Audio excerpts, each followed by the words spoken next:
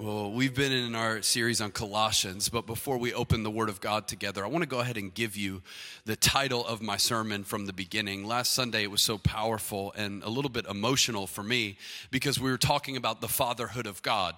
And you need to know that for me, talking about the fatherhood of God is not like a topic that I preach on. It is the central tenet of my theology about God. I was in seminary, and one of my seminary professors said, you need to know at the very least, if God is nothing else, he is a loving, relational Heavenly Father. You need to know your God wants you to know him as Father. So when I start talking about the fatherhood of God, that's not like just checking the box, okay, that's something that we need to talk about when we read the Bible, because Jesus said when you pray to God, you should call him Father. The fatherhood of God is everything to me. And those moments that we had together last week, they were so emotional because they're rooted deep in my soul, and they've taken on a brand new meaning over the course of the past 3.5 years as I've had kids of my own. And every parent, you know what I'm talking about, but you think you know God as Father, and then you have kids, and then you think about the way God looks at you, and it just changes everything, and it makes you even more emotional than you were before. And so I'm just going to be real, and I'm trying to be as real as I can for as long as I possibly can. I love the fatherhood of God. And so I want to extend what we were talking about last week because I don't think Paul veers from it in our reading in Colossians. The title of this week's sermon is called The Father's Blessing. The Father's Blessing. What do you think about when you see those words? The Father's Blessing. Now that's a little bit of just like a Bible word. When we think about the blessing of the Father, a lot of us think back to the Old Testament where a father would pass down a blessing to the firstborn son, and it included spiritual implications, it included financial implications, it included the responsibility to take care of the household. But when we talk about a blessing, primarily what we're talking about is the protection and favor of a father. And when I say the Father's blessing, I'm talking about the protection and favor that your Heavenly Father has offered you in Jesus. So this is more than an inheritance. It's more than a saying. It's more than just favor. It's the overwhelming covering of God's approval over your life. Now, the most awkward moment of my life, top 5 most awkward moments of my life, because I have a lot of them, but I would say the most awkward moment I could think of this week was the moment I asked for my wife's hand in marriage. I was in Panama City Beach, Florida, which provides plenty of awkwardness in and of itself, but I was sitting by a pool with my future father-in-law, who I wasn't like particularly close to. I don't think he really understood the whole calling to be a pastor thing. I think he had maybe other dreams for his daughters, and definitely specifically my wife, Courtney. She and him had a really special relationship, and so I can remember her. We were on like a mini family vacation, and my wife like takes her little brother away and gives us this private moment that even I'm cringing right now, just reliving it in my mind. And I'm like, hey man, I need to talk to you about something. And immediately, we've never had a moment like that. I think he's wearing reading glasses, and I just remember him looking over like, no, you're not about to do this right here on my vacation in Panama City Beach, Florida. You're about to ask me for Courtney's hand. Now, here's the thing. I was still in college. I had no offers for a full-time job, which at the time, I really didn't think that was that big of a deal. I knew I was in love with Courtney, and I knew I wanted to marry her, and I knew God had a special plan for my life. Now, I have 2 daughters of my own.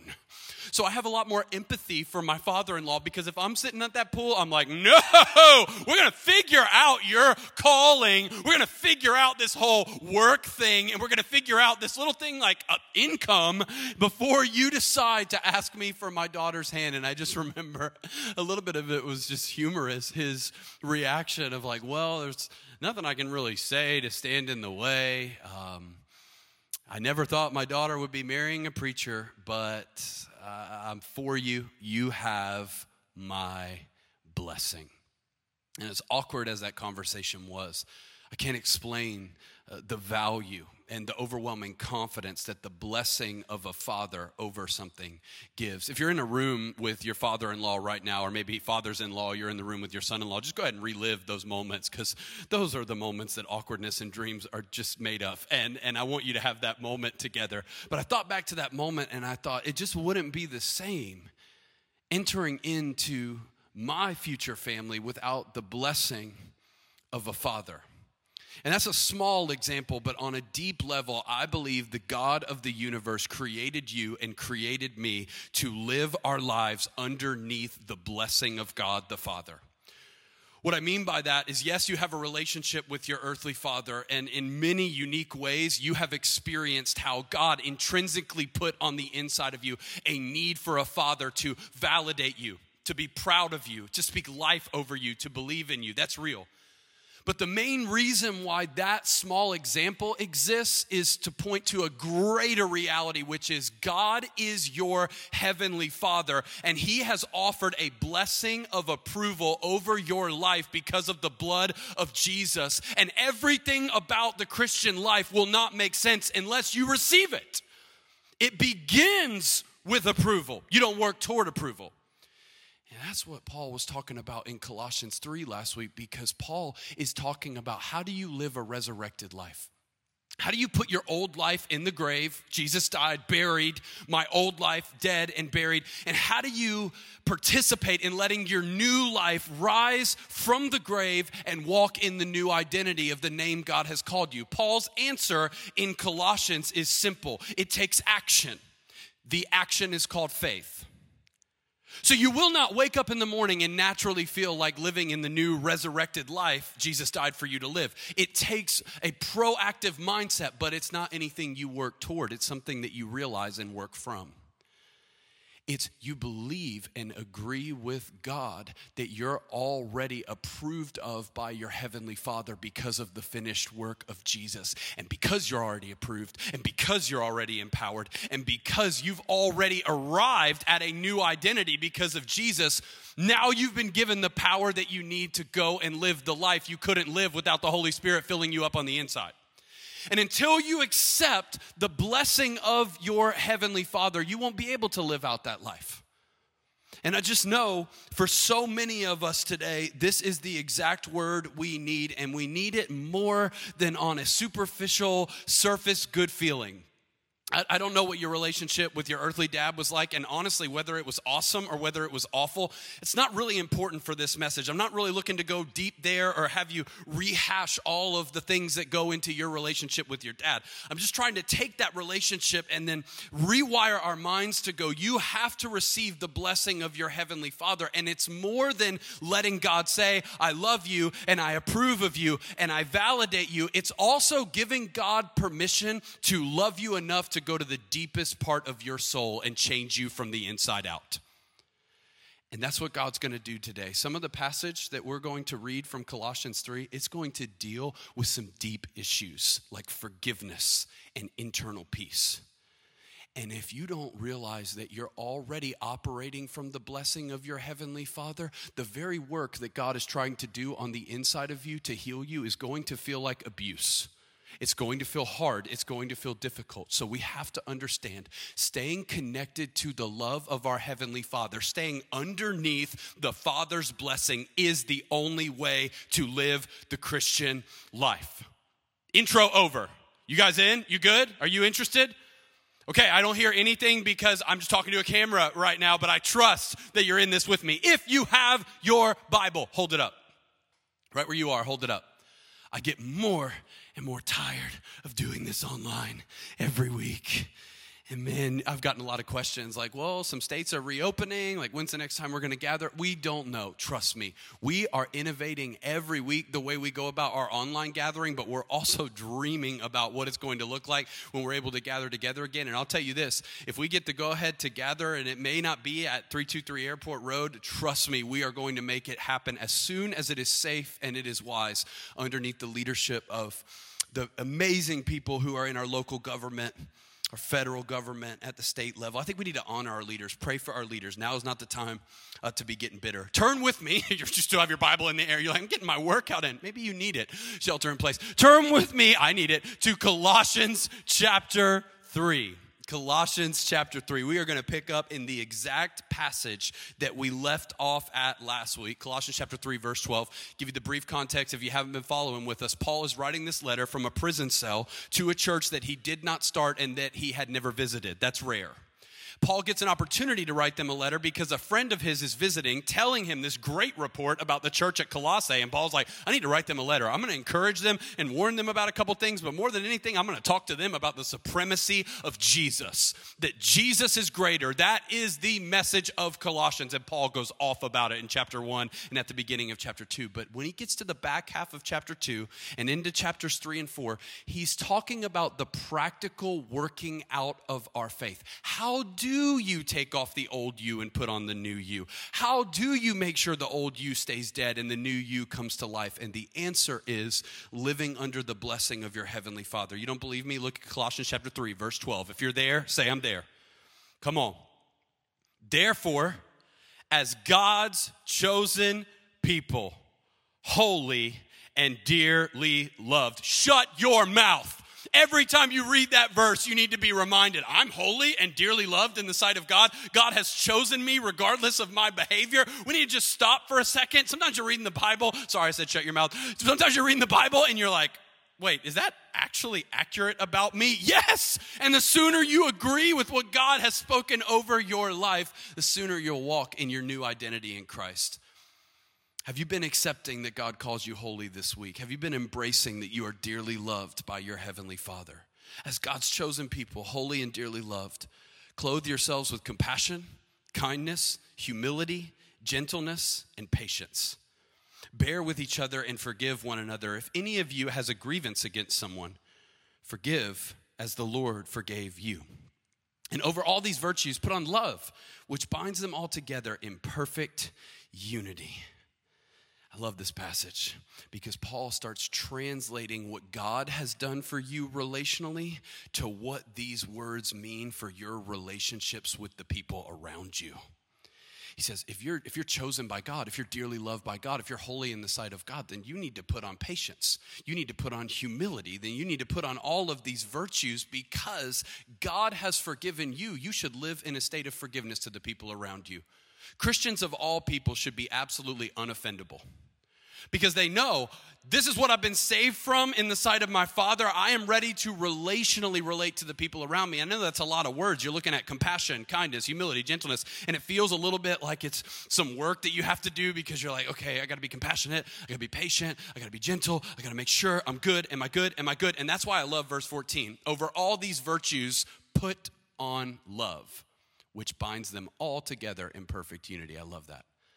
Paul's echoing Jesus' interpretation of the Old Testament law from the book of Deuteronomy. What's the greatest commandment? Love the Lord your God with all your heart, soul, mind, and strength, and love your neighbor as yourself. If you got lost in all of those virtues and you're like, I can't be all of these things, here's what you need to do. You need to make sure you put on love.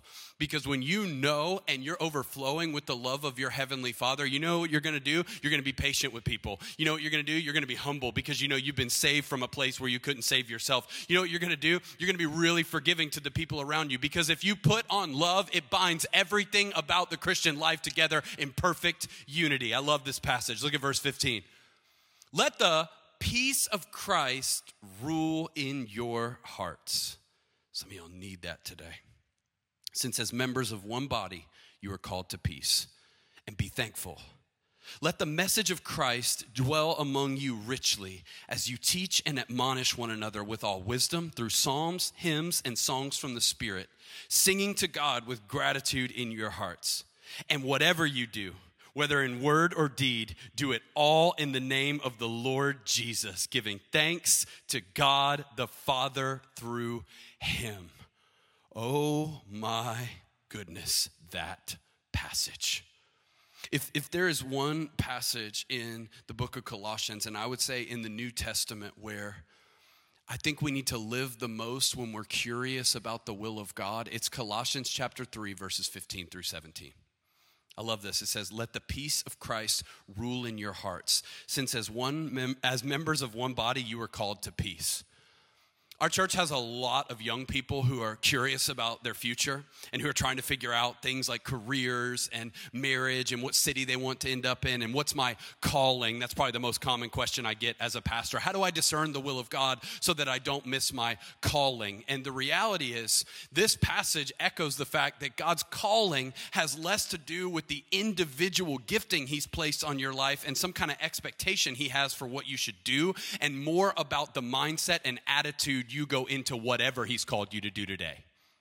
Since as one body, you are what? Called to peace. You know, there's no Christian listening to this message right now who hasn't been called to peace. I don't care if you're a lawyer, a doctor, a stay-at-home mom. I don't care if you sell insurance. I don't care if you're in ministry. I don't care if you're a singer, an artist, or unemployed and trying to figure things out right now. Your calling is to the peace of God that's available in Christ Jesus. Goes on to say, he says, let the message of Christ dwell in you richly, that we should just be overflowing with thankfulness about what Jesus has done for us. And I love the end of this. Whatever you do, whether in word or deed, do it all in the name of the Lord Jesus, giving thanks to God the Father through him. I heard a sermon when I was in college. It changed my life because I was curious about the will of God. I knew I wanted to be a pastor, but I didn't know the timetable that I was supposed to get married. I went with the early timetable, which is probably why my father-in-law was so thrown off when the Panama City thing happened. But I was trying to figure out a lot of things about the will of God, and I heard a sermon from this passage. It was called God's Will is Whatever. I love that. Sometimes we get stressed out trying to discern the mind of our Father, and we're trying to figure out things that God hasn't called us to figure out. God's will is that in whatever you do today, you do it with a spirit that is overflowing with thankfulness, that you're overwhelmed by the peace of God that's available in Christ Jesus. When you live in the center of the ways of God, you're already in the center of the will of God. How do I make sure I live in the center of the ways of God? How do I make sure my life is submitted to him? Here it is. Are you connected and overflowing with the blessing of your heavenly Father today? Is it clear that gratitude is a marker of your faith, not apathy or entitlement?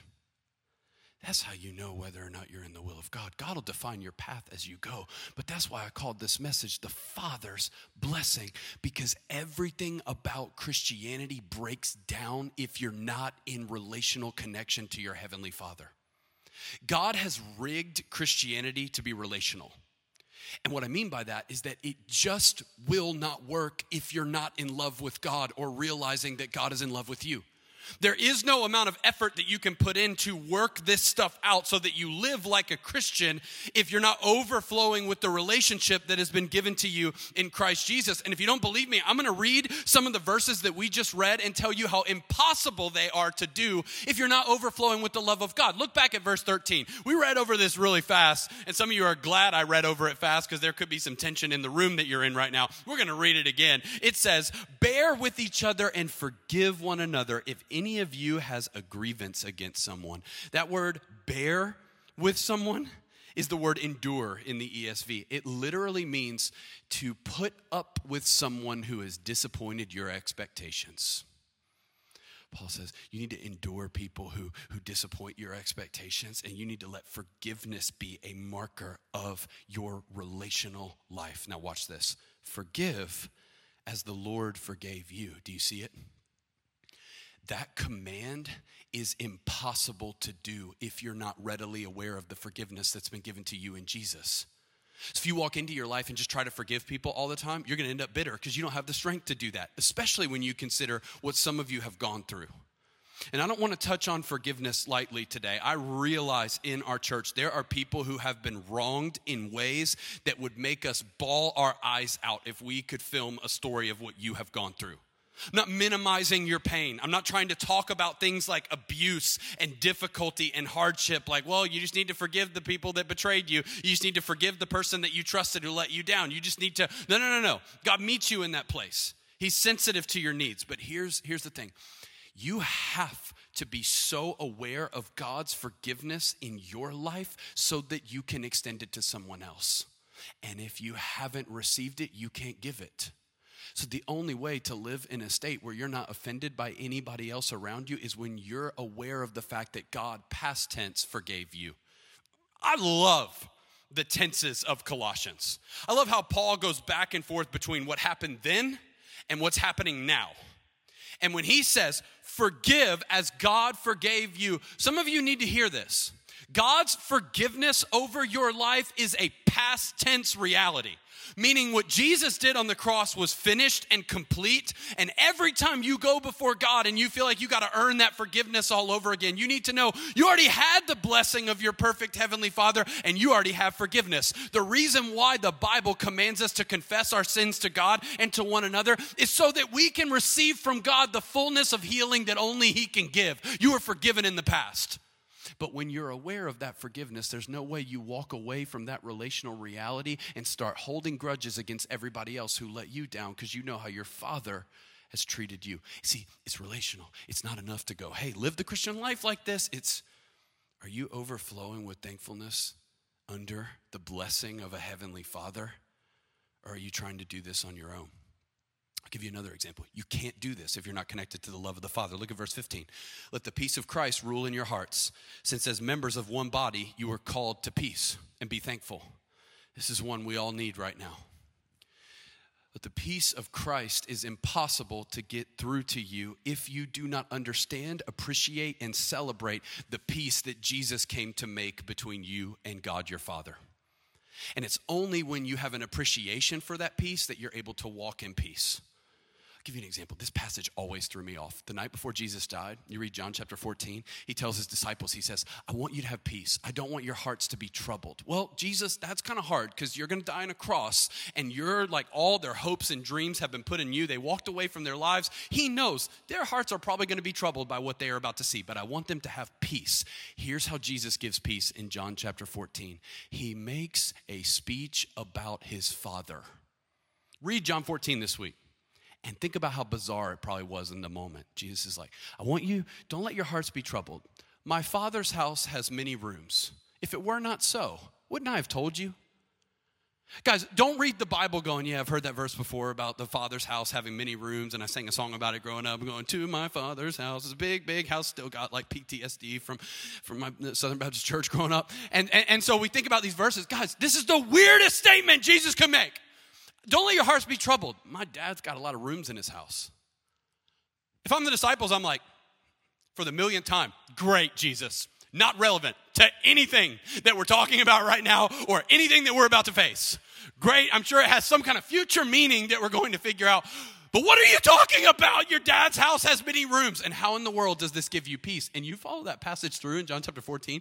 And over again, Jesus is like, my Father, I'm the way, the truth, and the life. No one comes to the Father except through me. Jesus is trying to go, hey, peace is available for what you're about to face that you don't understand when you truly appreciate what it means for you to be brought in right relationship with your heavenly Father. And if you could just let that sink in, if you could let the Father's blessing cover you, there's peace in that.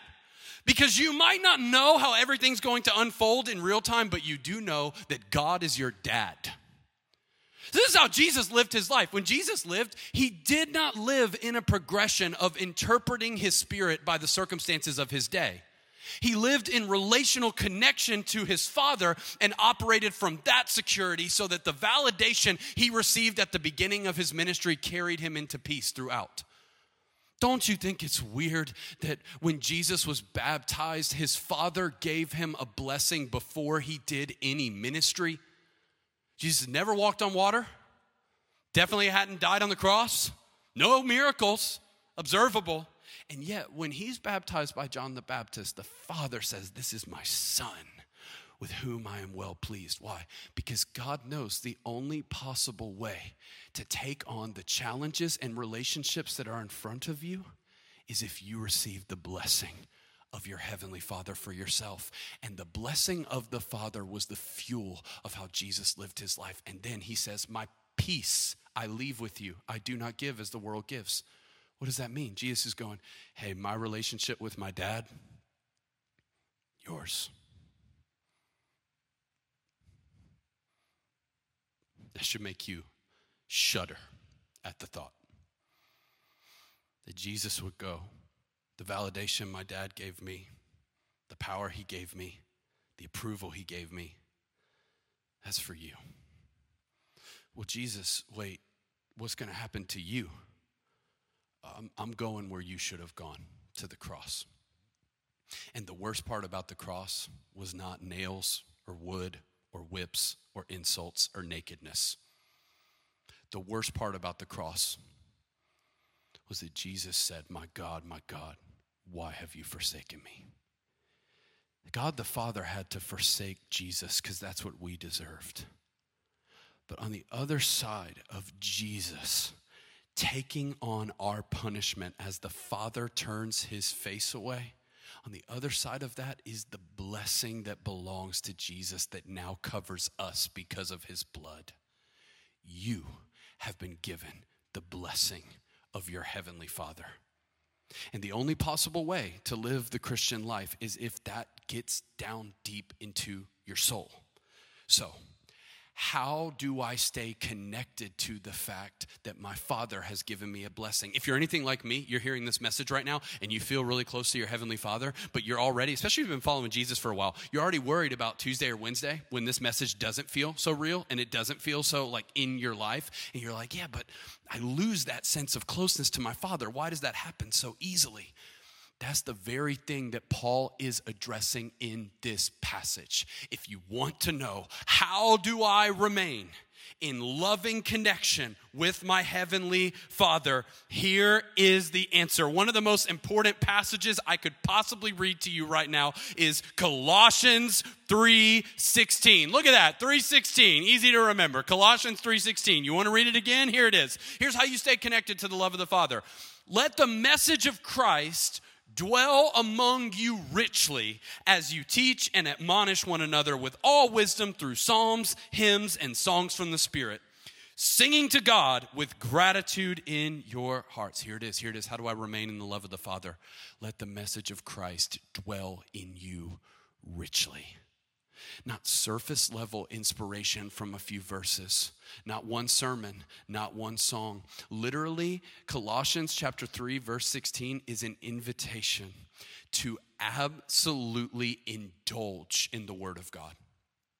We're talking about binge spirituality. We're talking about God's going, there is no limit to the amount of the message of Jesus that you should continue to feed your soul with. Sing about it. Talk about it. Admonish one another. What does the word admonish mean? It means to encourage strongly. It means that our church community was literally created so that we can surround one another with the message of Jesus and remind one another, hey, you got a heavenly Father who's given you his blessing. And so they can respond to you and go, hey, well, you have too, and here's how I can encourage you. It's literally the reason why the church exists, to, in a community, remind us of the story. What's the story of the Bible? This is crazy. This is the message of Jesus. God is your dad. God is for you. The gospel. The God who made you is your heavenly Father, and he's so for you that he sent Jesus to die on your behalf and rise again so that you could live a new life. And that blessing doesn't just cover you the moment you become a Christian. That blessing becomes the source and the foundation of how you live your life every day of your life. But I forget, I lose the feeling of that closeness to God. I am telling you, that's why you have to let the message of Christ dwell in you richly. It can't be one time. It can't be one day. It needs to be a constant flow of reminders. You are who God says you are. You are who God says you are. And that's why the Word of God is central. I said last week that there's a lot of things we're strong at as a church that, man, I just want to commend you guys for. But one of our weaknesses that God has called me to preach into is that I think there's way too many of us tuned into these sermons and too few of us tuned into our Bibles. And I don't mean like I know you have your Bible, but like knowing how to let this message dwell in you richly. You're like, what part? All of it. It takes time. It takes effort, but that effort is not to earn a position in a relationship with your heavenly Father. It's on the backside of already having the blessing of your heavenly Father. So here's my vision for Auburn Community Church. I believe God is going to carry us as far as we are willing to agree with him and grab access to the life he's freely given us. I've been asked recently about the future of our church, which I used to get asked a lot, and then COVID-19 hit, and it's like, well, nobody really knows what the future of the world is even going to look like. But recently I got asked, like, hey, what's your couple-year vision? The truth is, the Holy Spirit has to reveal that. But I do believe that God has given us as much of his presence as we are willing to say yes to. I believe you have as much access to the presence of God as you are willing to surrender your life and actually step into. This is what's so beautiful about the Bible. God will leave all of these diamonds right in front of you. He'll give you the power of his Holy Spirit, but he will not do the work of relational connection for you. He's given you the blessing. He's invited you in, but you have to be the one who steps by faith and says, this is so simple. I trust you. I agree. I'm in. And I just want to challenge our church in this moment. Can we be a church that says yes to every blessing, every ounce of favor and protection our Heavenly Father wants to give us? I'm not saying it's going to be easy. I'm not saying I know what the road looks like right in front of us, but can we get to a place where we say yes? Why? This is where we're going to wrap up. Because it's possible to be underneath the blessing of a father, but not be aware of it. And more than that, not be delighting in it. You don't believe me? Read the story of the prodigal son in Luke chapter 15 this week. It's possible to have the blessing of a father and not delight in it and not live in it. You know, last week I got so emotional talking about the reality of God as a heavenly father and the amazing picture that's painted in Luke chapter 15. If you don't know the story, it's the story of the prodigal son returning home after running away and spending an inheritance that he was never supposed to ask for, spending it away in wild living, running from his identity as a son of his father. And a lot of us know that story to be the story of the son coming home, and the father runs out to meet him, embraces him, kisses him, and before the son can even finish his apology speech, the father has already started a party and welcomed him home. It's the most amazing picture of God as a heavenly father, and every time I read that story, I am more dumbfounded by the grace of God. But here's the thing. In many of your Bibles, that story is called the parable of the lost son. And the part that I think so many times we skip is the part where the party starts and there is one person who's noticeably absent from the party. It's the older brother. And I just want to tell you that more often than not, when I wake up in the morning, my return to God doesn't necessarily look like the younger brother coming home from a life of sin that you're giving to God. I think we all have those moments and we all have sin that we're unaware of. But more often than not, on a daily basis, I find a lot of the obstacles between me and the blessing of my father look like the older brother. Let me read to you what happened to the older brother in Luke chapter 15, verse 28. The party has started. The father has welcomed home his lost son. Read this. The older brother became angry and refused to go in. Some of you, that's literally the story of your life today. You're so mad, and you're so bitter, and you're so hurt that you refuse to take part in the celebration God has prepared. So his father went out, pleaded with him. But he answered his father, "Look, all these years I've been slaving for you. I've never disobeyed your orders. Yet you never gave me even a young goat so I could celebrate with my friends. But when this son of yours, who has squandered your property with prostitutes, comes home, you kill the fattened calf for him." You see what's happened to him? He's disconnected from reality. He's disconnected from what's right in front of him. Listen to what he says. He says, all these years I've been slaving for you. You're a son, but you think you're a slave. I've never disobeyed your orders. Oh, okay. You perfect son. You've never, ever, ever disobeyed your father. That's a bold claim. But Jesus' audience 2,000 years ago were Jewish people who thought that their effort to please God would produce favor.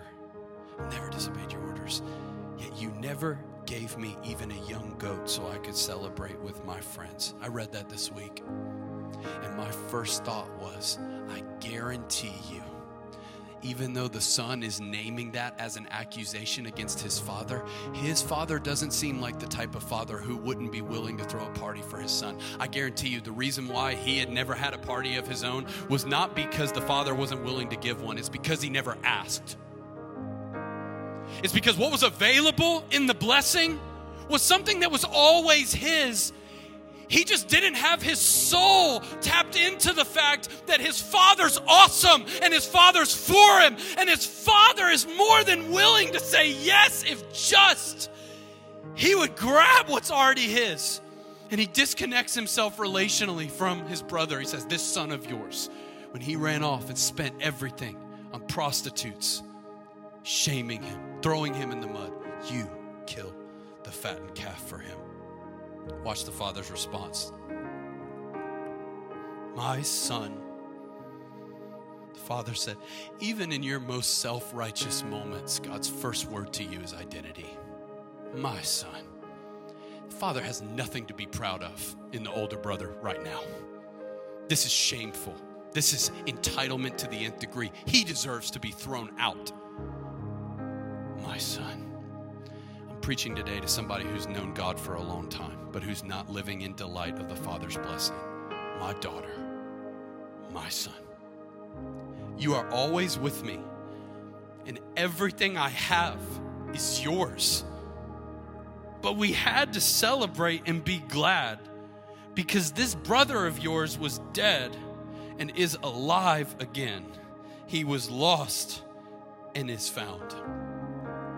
The father's going, there has never been a moment where you've been outside of my blessing. Clearly, you've let lies creep into your heart. And even though you've been in close proximity to me, you haven't been close to me. Some of you have been in close proximity to God for a long time. You've been in church. You teach at a Christian school. You've been following Jesus. You've been baptized. And you've been in close proximity to the Father, but you haven't been living under the Father's blessing. And watch what the Father says to him. He says, we had to celebrate. Your brother, he reinforces his relationship with his brother. Your brother was dead, and now he's alive. Don't you get the point? Just come back to the party. ACC, that's the invitation today. And this is something I'm going to be brutally honest with you about. The hardest obstacles that I have to overcome on a daily basis in my own relationship with God. I told you last week, I try to view God like he's the perfect father that he is. But you need to know my main struggle in doing that is that too often I look at the Father through the eyes of the older brother. It's interesting for me that the choice would be between the older brother and the younger brother because I'm both. I'm the definition of a middle child. I have an older brother who's a year and a half older than me and a younger brother who's a year and a half younger, just sandwiched in between two growing up. So it's almost like this week, God was going, every day, Miles, you have a choice. Who do you want to be? Do you want to be the older brother or the younger brother? And I have a reminder in my office that reinforces this picture. I had a friend of mine who gave me a copy of Rembrandt's painting, The Return of the Prodigal Son. And I brought it out of my office. I want to show you today, if it's possible, on camera. Many of you have probably seen this painting before. It was painted in the 1600s. This is obviously a replica, but I keep this up in my office because it is the reminder of two different postures before God. And when Rembrandt painted this so long ago, it's just so beautiful, but so telling because you got all the slaves and servants kind of watching in between. You got the son who has just returned home in his rags and his shoes that are falling off of his torn up feet. And you got a father who just wants to hold him and cover him with the blessing once again. But the part of the painting that's so jaw-dropping has nothing to do with the father or the prodigal son. The part of the painting that's so jaw-dropping is the posture of the older brother. Look at him.